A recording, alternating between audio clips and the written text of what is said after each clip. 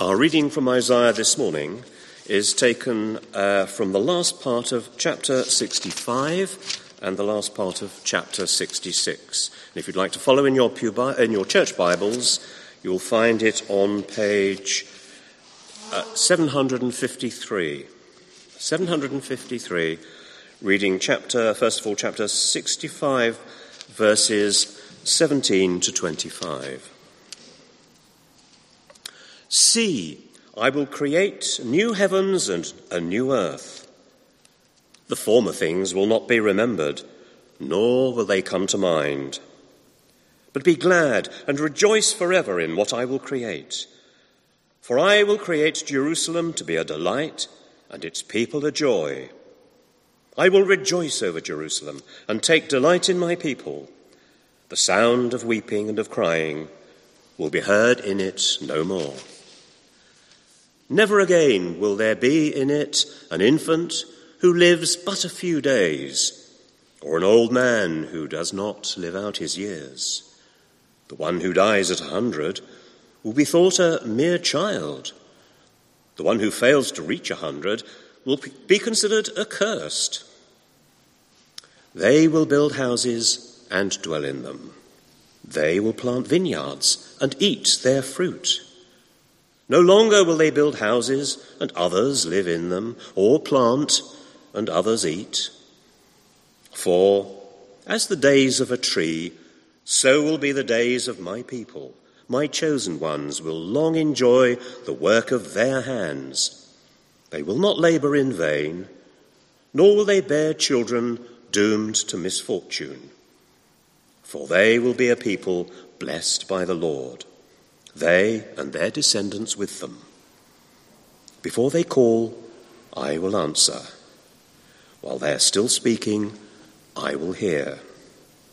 The wolf and the lamb will feed together, and the lion will eat straw like the ox, and dust will be the serpent's food. They will neither harm nor destroy on all my holy mountain, says the Lord. And now we move to chapter 66 and start from verse 17 to verse 24.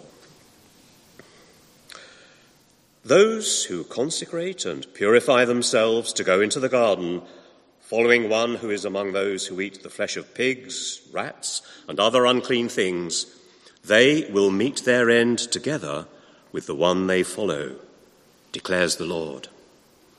And I, because of what they have planned and done, am about to come and gather the people of all nations and languages, and they will come and see my glory. I will set a sign among them, and I will send some of those who survive to the nations, to Tarshish, and to the Libyans and Lydians, famous as archers, to Tubal and Greece, and to the distant islands that have not heard of my fame or seen my glory. They will proclaim my glory among the nations, and they will bring all your people from all the nations to my holy mountain in Jerusalem as an offering to the Lord, on horses, in chariots and wagons, and on mules and camels, says the Lord. They will bring them as the Israelites bring their grain offering to the temple of the Lord in ceremonially clean vessels. And I will select some of them also to be priests and Levites, says the Lord. As the new heavens and the new earth that I make will endure before me, declares the Lord, so will your name and descendants endure. From one new moon to another, and from one Sabbath to another, all mankind will come and bow down before me, says the Lord. And they will go out and look on the dead bodies of those who rebelled against me. The worms that eat them will not die. The fires that burn them will not be quenched. And they will be loathsome to all mankind. This is the word of the Lord. Thanks be to God. Thank you, Roger. Let's start praying.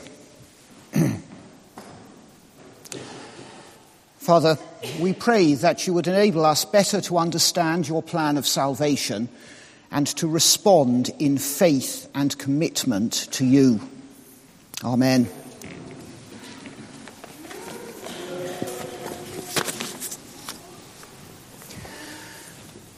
The basic issue that Isaiah has been considering in his book is people's rebellion against God. We heard this last week. Your iniquities have separated you from your God. Your sins have hidden his face from you. That's from Isaiah chapter 59. And Isaiah has said time and again that God is going to intervene. He's going to come in both judgment and salvation. Last week, we looked at judgment. This week, we turn to salvation. At the end of the introduction to the book, in chapter 2, Isaiah gave us a glimpse of a transformed world where people live at peace under God. And in the succeeding chapters, he enlarges upon that, particularly in chapters 11, 25, and 35. And we've had sermons on all of those chapters. But it's not until the conclusion of the book that he finally makes express what has been implicit in these previous chapters. God is going to recreate the universe. I will create new heavens and new earth, he says.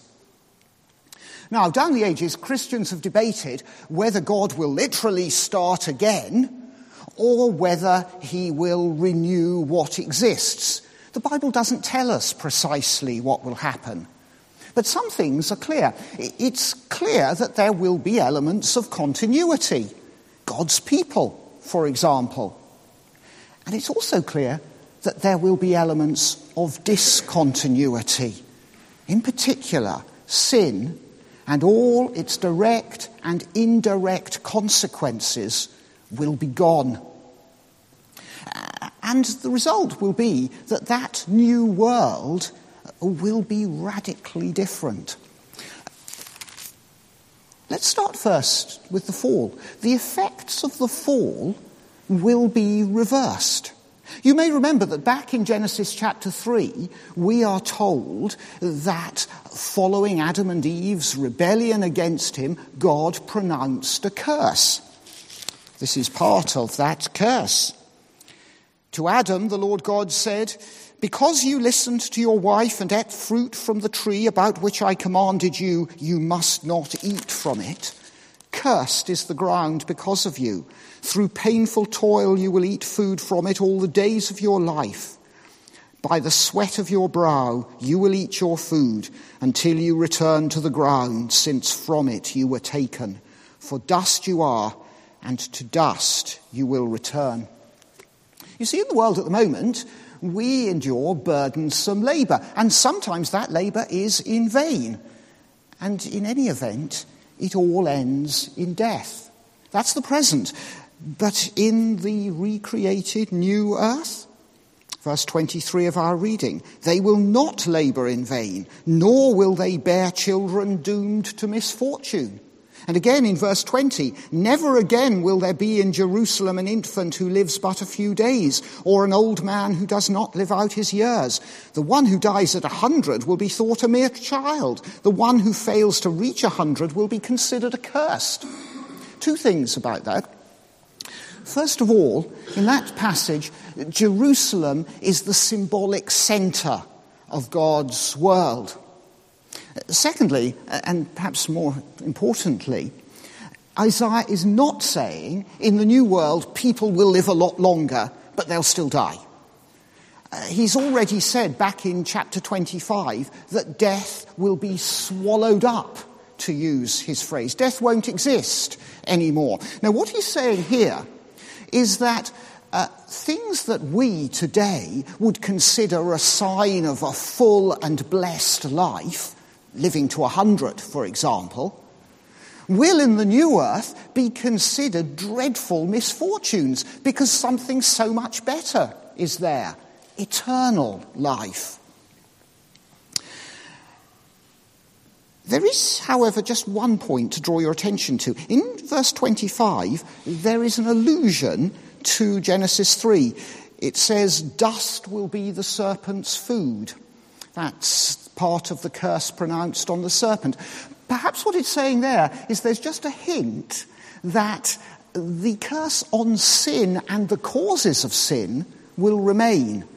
But the critical thing is it will no longer affect people. Second half of verse 23, "For they will be a people blessed by the Lord, they and their descendants with them. Before they call, I will answer. While they're still speaking, I will hear." That phrase translated, "they will be a people blessed by the Lord," is literally, "they will be a seed blessed by the Lord." It's an allusion to Genesis 17, where God says that he will bless Abraham and his seed forever. And that promise will be fulfilled when Isaiah's vision of this new earth is fulfilled. And the result of that, of course, is that people will be happy. End of verse 19. "The sound of weeping and of crying will be heard in Jerusalem no more, and they'll be secure." Verse 21, "They will build houses and dwell in them. They will plant vineyards and eat their fruit. No longer will they build houses and others live in them, or plant and others eat. For as the days of a tree, so will be the days of my people. My chosen ones will long enjoy the work of their hands. And there'll be nothing to disturb the peace." Verse 25, "The wolf and the lamb will feed together, and the lion will eat straw like the ox, and dust will be the serpent's food. They will neither harm nor destroy on all my holy mountain, says the Lord." When God finished the original creation, he looked at it and saw that it was very good. And the same will be true of the new earth. Verse 18, "Be glad and rejoice forever in what I will create. For I will create Jerusalem to be a delight and its people a joy. I will rejoice over Jerusalem and take delight in my people." And of course, the new earth will last forever. "The new heavens and the new earth that I make will endure before me," we heard towards the end of our reading. It's a tremendous future to look forward to. And we really ought to meditate on that passage, make sure we've absorbed it and got hold of it. But it does give rise to a vital question. Who will inhabit the new earth? Well, first of all, Isaiah says that there will be Israelites there. Of course, he's warned of terrible judgment on the Israelites for their rebellion against him. But throughout the book, he constantly reassures them that there will be some survivors of that judgment, a remnant. This comes from earlier in chapter 65. "As when juice is still found in a cluster of grapes, and people say, 'Do not destroy it, there's still blessing in it,' so will I do on behalf of my servants. I will not destroy them all. I will bring forth descendants from Jacob and from Judah, those who will possess my mountains. My chosen people will inherit them, and there will my servants live." So there will be Israelites there. And also there will be people from all nations. Isaiah said that again throughout the book. Chris quoted it earlier. "I am about to come and gather the people of all nations and languages, and they will come and see my glory." In fact, God says, he will make himself known to people who previously could not care less about him. Beginning of chapter 65, "I revealed myself to those who did not ask for me. I was found by those who did not seek me. To a nation that did not call on my name, I said, 'Here am I, here am I.'" The Apostle Paul quotes that in Romans chapter 10 with reference to the turning of the Gentiles to God. Its fulfillment, of course, began with the spread of the gospel following the resurrection of Jesus. And its outworking will be complete when Isaiah's vision here is fulfilled. But I still haven't answered my question. who will inhabit the new earth. Not generally which people, but who specifically? Well, Isaiah has answered that as well, hasn't he? This is chapter 59, verse 20. The Redeemer will come to Zion, to those in Jacob who repent of their sins.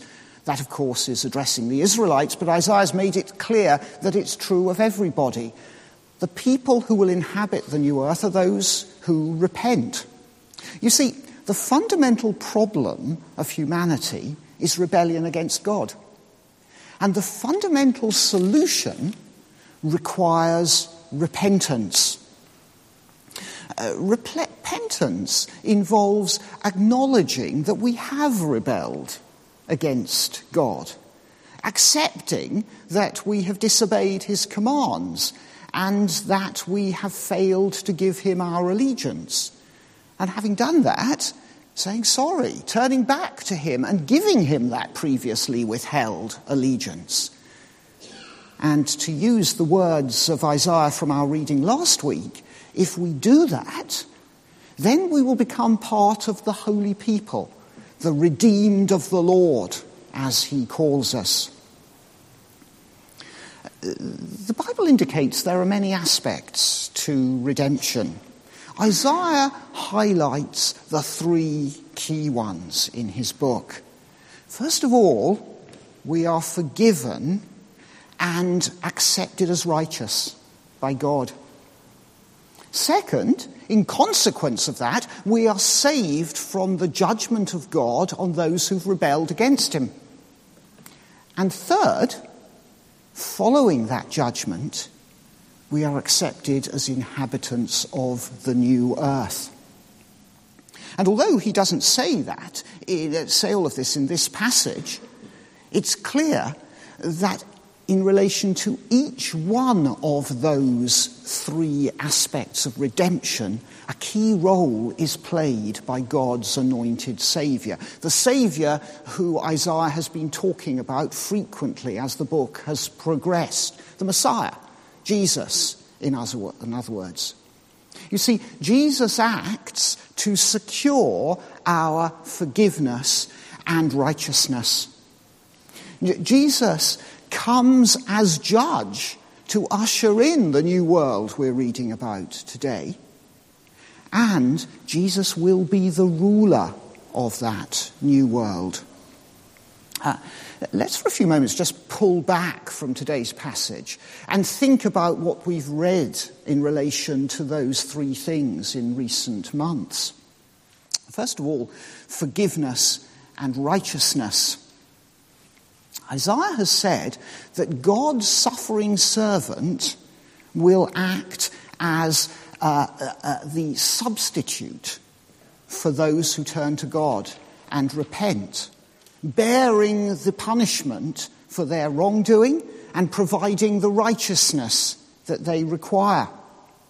Eddie talked about that a month ago. And if you missed that sermon, I do strongly recommend you listen to it online. All of our sermons are on the website.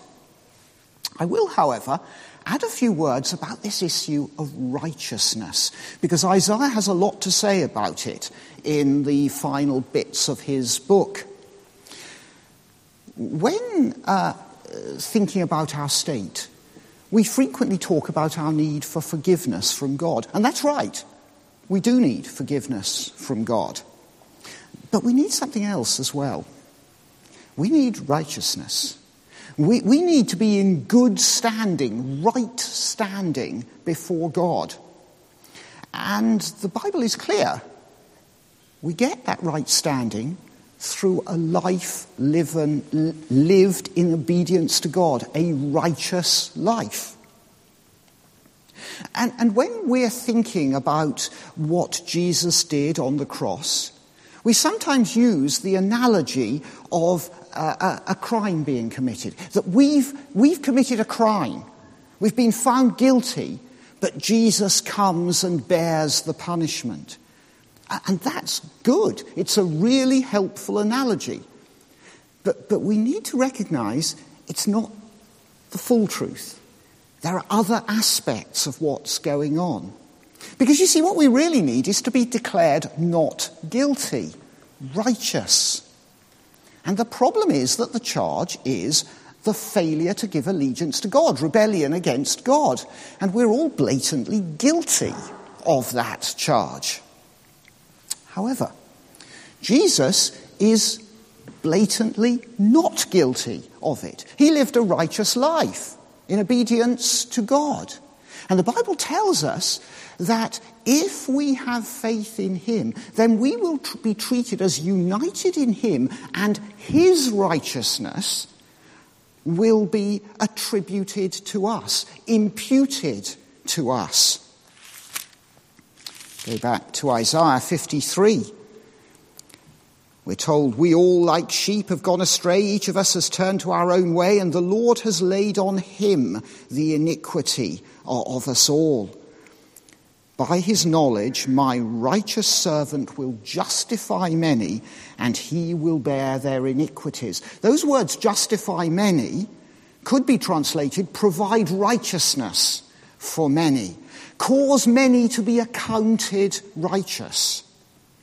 And that's why, in the famous passage beginning, the Spirit of the Sovereign Lord is on me, the passage quoted by Jesus, it says this regarding God's people: they will be called oaks of righteousness, a planting of the Lord. Our righteousness is established. It's unmovable, like a great oak. Why? Because it's provided by God through Jesus. So the first thing Isaiah is saying is that God's servant, Jesus, through his suffering, provides forgiveness and righteousness for us. And then the second aspect of redemption. Isaiah says that the Messiah, God's Saviour, will come in judgment to usher in the new world, the new earth that we've been reading about. Now, I spoke about that last week. I'm not going to repeat it this week. Again, if you missed it, listen online. And then thirdly, and finally, and coming back to what we're looking at specifically today, Isaiah tells us that the Messiah, Jesus, will be the ruler of the new earth. He considers that mainly in the first few sections of his book. And we haven't looked at it since Chris spoke from Isaiah chapter 11 2 months ago. Again, listen to it online. But we are coming back to it because today is the first day of Advent, and it will soon be Christmas. And I'm sure that at some point over the next month, we will hear the following from Isaiah chapter 9. For to us a child is born, to us a son is given, and the government will be on his shoulders, and he will be called Wonderful Counselor, Mighty God, Everlasting Father, Prince of Peace. Of the increase of his government and of peace there will be no end. He will reign on David's throne and over his kingdom, establishing it and upholding it with justice and righteousness from that time on and forever. The zeal of the Lord Almighty will accomplish this. Jesus is God's eternal, perfect servant king over God's eternal, perfect new earth. And we, if we repent and turn to God, may be inhabitants of that new earth. That's God's planned salvation. That's the gospel. That's the Christian hope.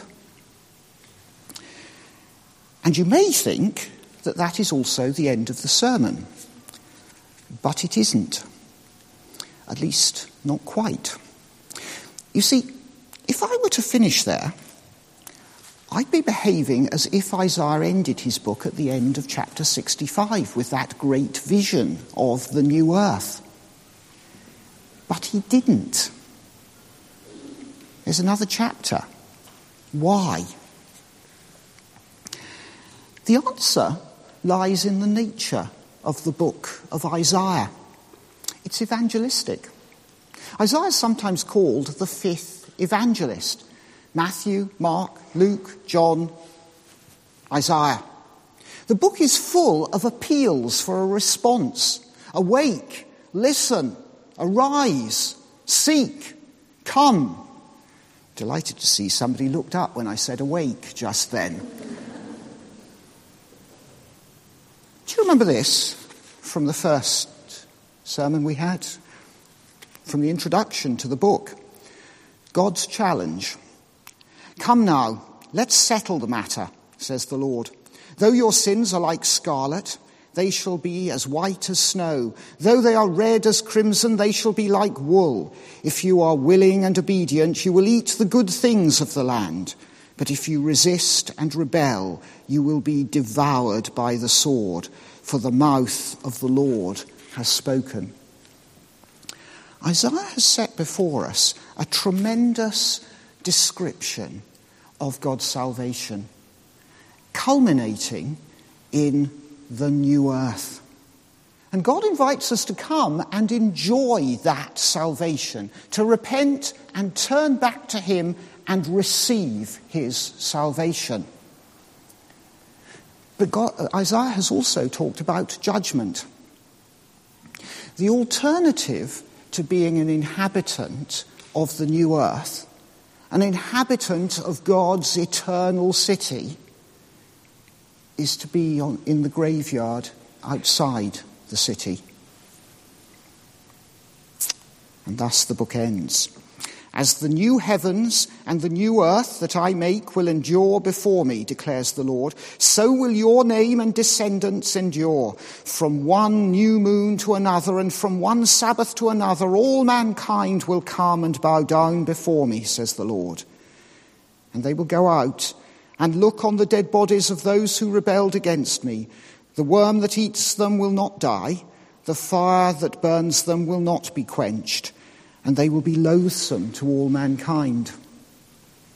All people have a decision to make, and it has eternal consequences. That's the message of the book of Isaiah. Amen.